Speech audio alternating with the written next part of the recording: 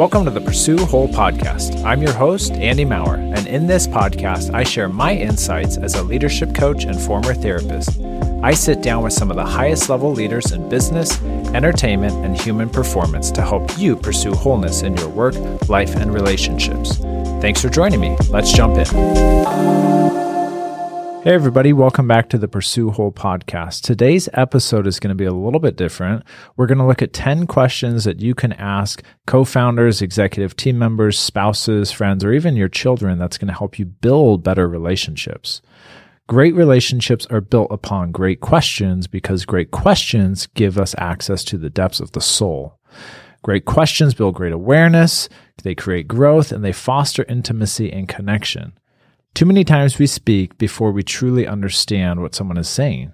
And in fact, I believe much of our suffering in our relationships is because we fail to ask these good questions. And this is why I spend the first couple sessions with my clients simply seeking to understand their world or their problems, their story, and their personality. And by doing this, my feedback or my candor or my compassion becomes that much stronger and targeted to the person sitting in front of me because I actually know them. I've taken the time to get to know who they are through asking strategic questions. The old saying rings true that no one will ever care how much you know until they know how much you care. So let's jump in and review 10 questions that are going to help you build better relationships and foster more meaningful connections. Number 1. How can I be in this with you? This is a really important question because traditionally when someone is struggling, we go to them and we ask them this more basic question, which is, what do you need? Do you need this? Do you need that? What do you need from me? And that question isn't a really helpful question because it's essentially coming into a relationship where someone is struggling and dropping off something and then exiting and leaving. And typically when people are struggling, it's to know that they're not going to have to struggle alone. That is really the biggest encouragement to them. So when you say, what do you need? It's much more about giving something rather than giving of yourself. So instead, ask this question, how can I be in this with you? And what that communicates is that you're not only going to support that person, but you're going to be in it with them and they don't have to be alone. Number 2.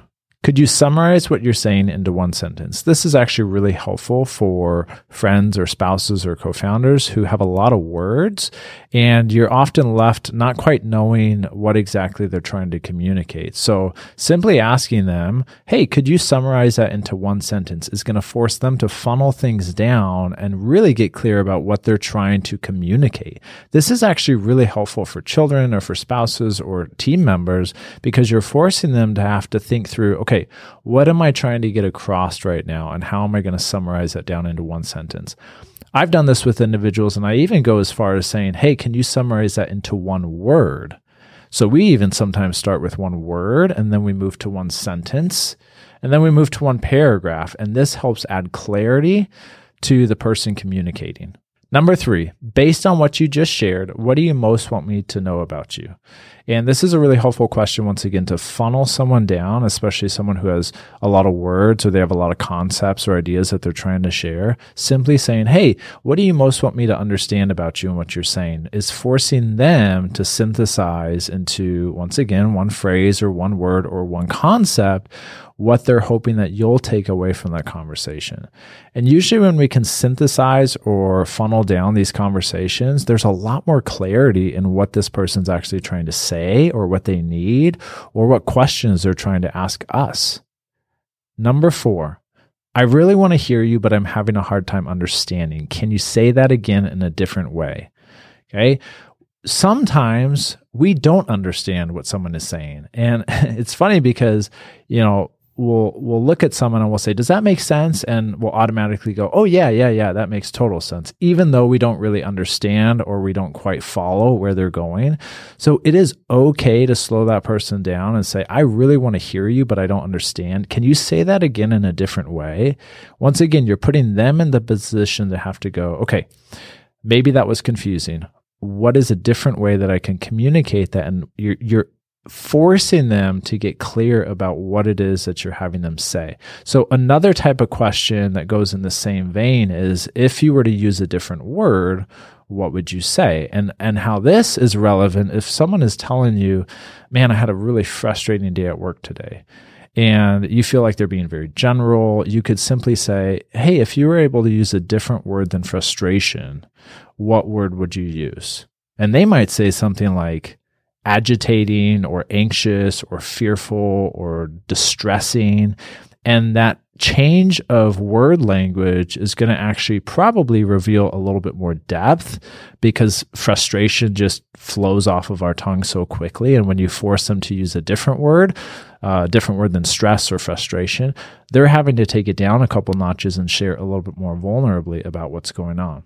Number 5, can you tell me more? This is a really helpful question to allow someone to open up more in detail, either with depth or with emotions or feelings and what's actually going on. And you'd be surprised, a lot of people want to actually share more, but they can read social cues on whether someone is listening or not.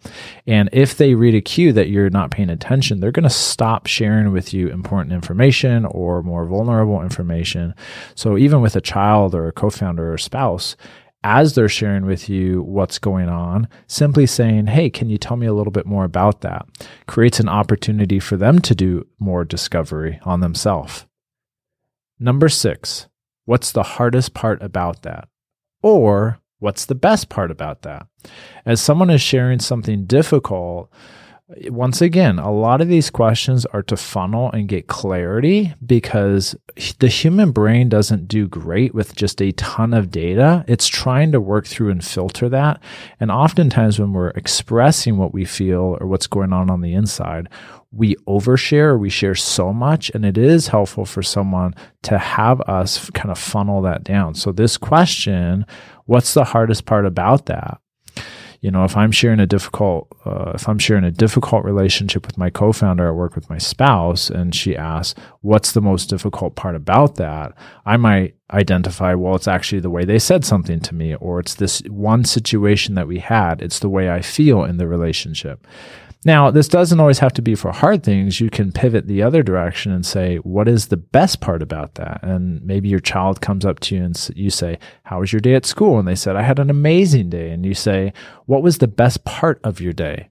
You're really having them pinpoint a moment and a time that they felt most excited. And this is helpful for them to kind of gravitate towards that unique moment or memory. And it's helpful for you to understand them at a deeper level. Number 7, if you were to step back, what are you noticing in yourself as you say that? And as someone in front of you is sharing and processing and maybe share something more vulnerable or something exciting, you can simply say, hey, if you were to take a step back, what are you noticing as you say that? As you say, that was really exciting for me. Well, what did you notice in your body? And they might say, I noticed that my shoulders feel light or my chest feels open. And you're helping them link both their brain to their body in that moment and becoming body aware, which is actually a really helpful area of growth for people, is to link what they're saying with what they feel in their body. And that's a great question to do that. Number 8, when you think about that, does it light you up or does it drain you? Now, when I say that, I could mean a behavior, a relationship, a thought, or a situation in life.